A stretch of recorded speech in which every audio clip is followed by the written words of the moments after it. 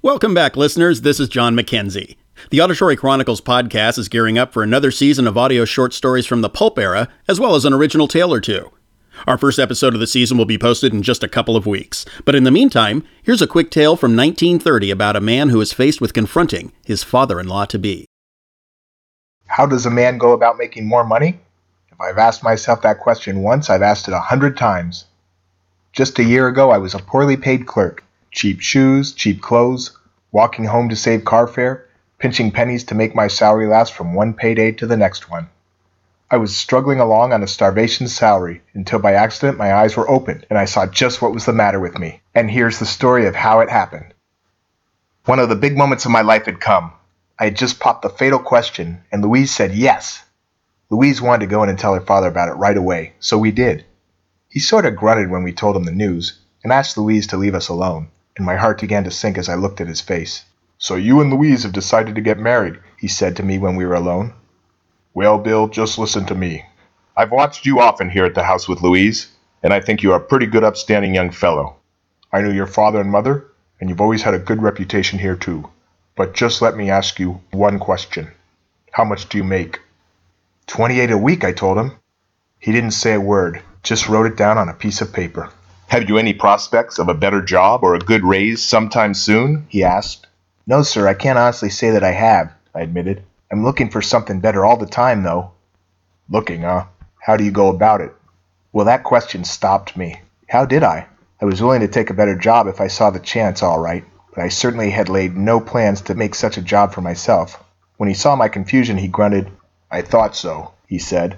Then he held up some figures he'd been scribbling at. "I've just been figuring out your family budget, Bill. For a salary of $28 a week, I figured it several ways, so you can take your pick of the one you like best.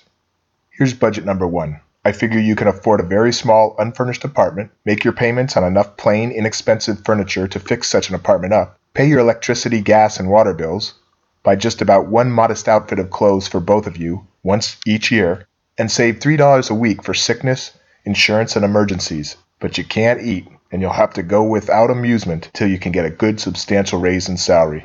I began to turn red as fire. "That budget isn't so good after all," he said, glancing at me. "Maybe budget number 2 will sound better." "That's enough, Mr. Sullivan," I said. "Have a heart. I can see things pretty clearly now, things I was kidding myself about before. Let me go home and think this over." And home I went, my mind in a whirl. At home, I turned the problem over and over in my mind. I popped the question at Louise on impulse without thinking it out. Everything Mr. Sullivan had said was gospel truth. I couldn't see anything to do, any way to turn, but I had to have more money. I began to thumb the pages of a magazine which lay on the table beside me. Suddenly an advertisement seemed almost to leap out at my eyes, an advertisement telling of big opportunities for trained men to succeed in the great new radio field. With the advertisement was a coupon offering a big free book full of information. I sent the coupon in, and in a few days received a handsome 64-page book printed in 2 colors, telling me about the opportunities in the radio field and how a man can prepare quickly and easily at home. To take advantage of these opportunities, I read the book carefully, and when I finished, I'd made my decision. What's happened in the 12 months since that day seems almost like a dream to me. For 10 of those 12 months, I've had a radio business of my own. At first, of course, I started it as a little proposition on the side, under the guidance of the institution that gave me my radio training. It wasn't long before I was getting so much to do in the radio line that I quit my measly little clerical job and devoted my full time to my radio business. Since that time, I've gone right on up, always under the watchful guidance of my friends at the Institute. They would have given me just as much help, too, if I'd wanted to follow some other line of radio besides building my own retail business, such as broadcasting, manufacturing, experimenting, sea operating, or any one of the score of lines they prepare you for.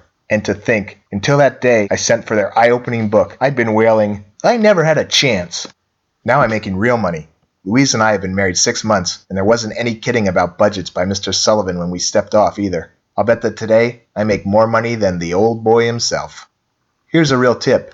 You may not be as bad off as I was, but think it over. Are you satisfied? Are you making enough money at work that you like? Would you sign a contract to stay where you are now for the next 10 years, making the same money? If not, you'd better be doing something about it instead of drifting. This new radio game is a live wire field of golden rewards. The work of any of the 20 different lines of radio is fascinating, absorbing, well paid. The Institute is the oldest and largest radio home studies school in the world and will train you inexpensively in your own home to know radio from A to Z and to increase your earnings in the radio field. Take another tip. No matter what your plans are, no matter how much or how little you know about radio, look at their free book. It is filled with interesting facts, figures, and photos, and the information it will give you is worth a few minutes of anybody's time. You will place yourself under no obligation. The book is free and is gladly sent to anyone who wants to know about radio.